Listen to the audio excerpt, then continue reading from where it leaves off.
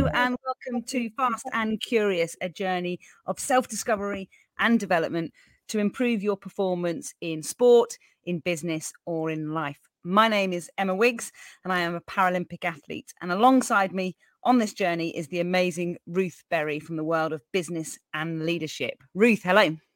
Hi, Emma. Hi, everybody. We are, I am somebody who's worked in leadership for 30 years, both as a coach and a facilitator and a trainer.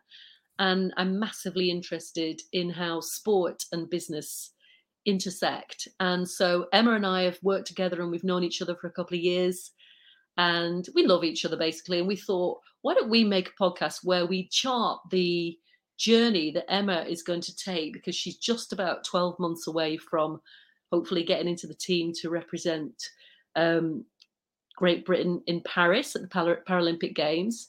And we thought if we looked at that every month, we could look at the highs and lows, the ups and downs of that journey. And as we go along that, I will try to make some connections with the world of business and leadership. So that's what we're doing. Sounds exciting. I better get paddling to Paris then, had I? So what we thought we would do is to use this introductory podcast just to tell you a little bit more about us, and then to tell you about the first episode. So I'm going to ask you a couple of questions, Emma. So I know you're a double Paralympic champion and you are 10 times world champion. So you're definitely the fast element of this podcast title. But can you just tell us a little bit about you and about the person behind the paddle, please? Yeah, I mean, I have also got my Brownies Teasmade badge, Ruth. So I think that's an important accolade to not forget off the... Yeah. It's important, Yeah, Emma. if anyone ever needs a cup of tea, which is great to go to the podcast, there I'm your person for that. Yes, I am a Paralympic athlete, but I think probably the most interesting thing about me is that I haven't always been disabled. So I was able-bodied up until the age of 18, kind of had it all mapped out as you do when you're 18, and went off on a gap year to Australia and unfortunately contracted a virus and found myself paralyzed in my arms and my legs overnight. Now, luckily, my arms recovered because otherwise I'd be a pretty terrible canoeist. But that's kind of changed the course of my life, I guess. And whilst I've still ended up doing some of the things that over my lifetime since then, and at the ripe old age of 43, I think I am now, I feel like there's been a huge number of kind of moments, I guess, in my life where there's been an opportunity to respond in a certain way or to try something new or to kind of, I guess, smash those inner beliefs that I might have had about myself, both pre-disability and also post-disability. And I think there's some real learning in that. And I think probably the other thing to say about me is, despite those lovely accolades that you started with, there isn't anything special about me apart from the fact I can do an incredible wheelie, which if we weren't on a podcast, I would be demonstrating right now. But apart from that, I don't think there is anything special. So there must be something in how we can approach situations and things we find ourselves facing that will allow us to come out the other side performing, I guess. Yeah. Well, I mean, if you think about what happened to you, and obviously it is literally a life-changing experience that happened to you. I'm just in awe of your achievements since then, but I know that there are many aspects of this we're going to discuss over the series, and we will keep coming back to that. But thank you for that. So you've got all these world championships and all these gold medals and your Teasmade badge. But what would you say if we had to choose a word to describe you, Emma? What would that word be?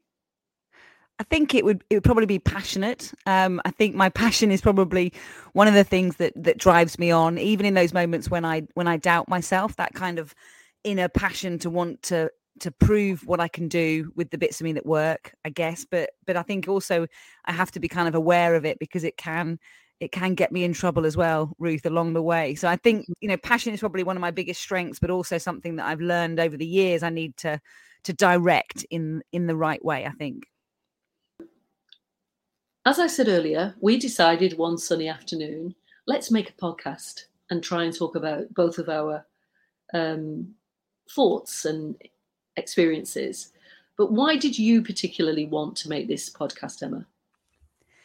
I think for me, I feel really lucky and privileged to do what I do. It's not many people that get to paddle a canoe as their job. And I feel like that opportunity opens up so many learning opportunities for us to learn about ourselves, but also to learn about how we can do things slightly differently, think about things slightly differently. And I feel like the journey into a Paralympic Games is certainly one, like you said earlier, that is full of highs and lows, but one that is really worth sharing. And this will be my my fourth Paralympic Games when I hopefully get there next year. So, I've had 3 games previously where I haven't shared this journey, and I've got no idea, Ruth, whether I'm going to get there or whether I'm not. But there's just so much good stuff, I think, to experience over the next 12 months that I just want people to be part of and to understand. And I feel like it's a real privilege to be able to share that with everyone, and hopefully we'll make it to the end and we'll learn some stuff along the way. Brilliant. I mean, I know, well, personally, I'm really looking forward to sharing that journey with you and finding out how it's going. And, I think one of the things that is also true of this is we would love it if people took something away from this. And if, maybe people listening, you might have something you want to achieve also over the next 12 months. And if you used Emma's journey and thought about some of the things that she's going through, that might be helpful to you. So great. It's absolutely brilliant that I think that you're able to do this, Emma. It'd be brilliant, wouldn't it, to be able to think people are achieving things as well along the way. In which case, Ruth, how's your canoeing?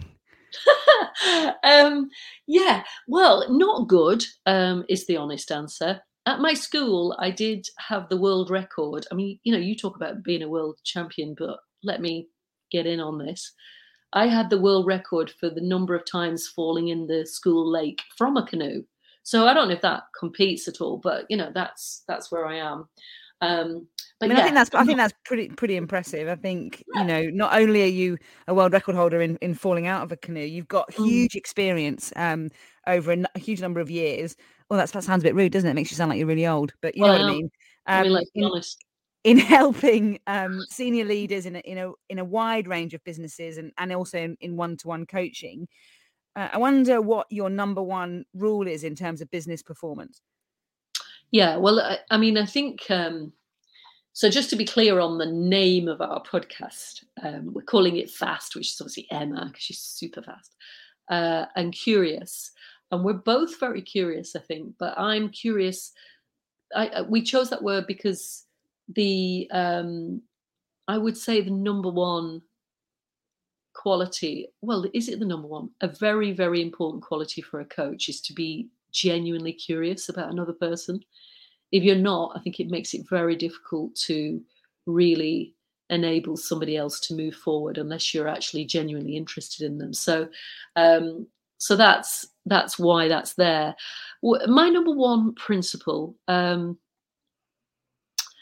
would say, or my number one rule in business performance, I've worked with lots of leaders over the years. I've been very lucky, and I've had some fantastic, long-standing relationships with business leaders, which has been great.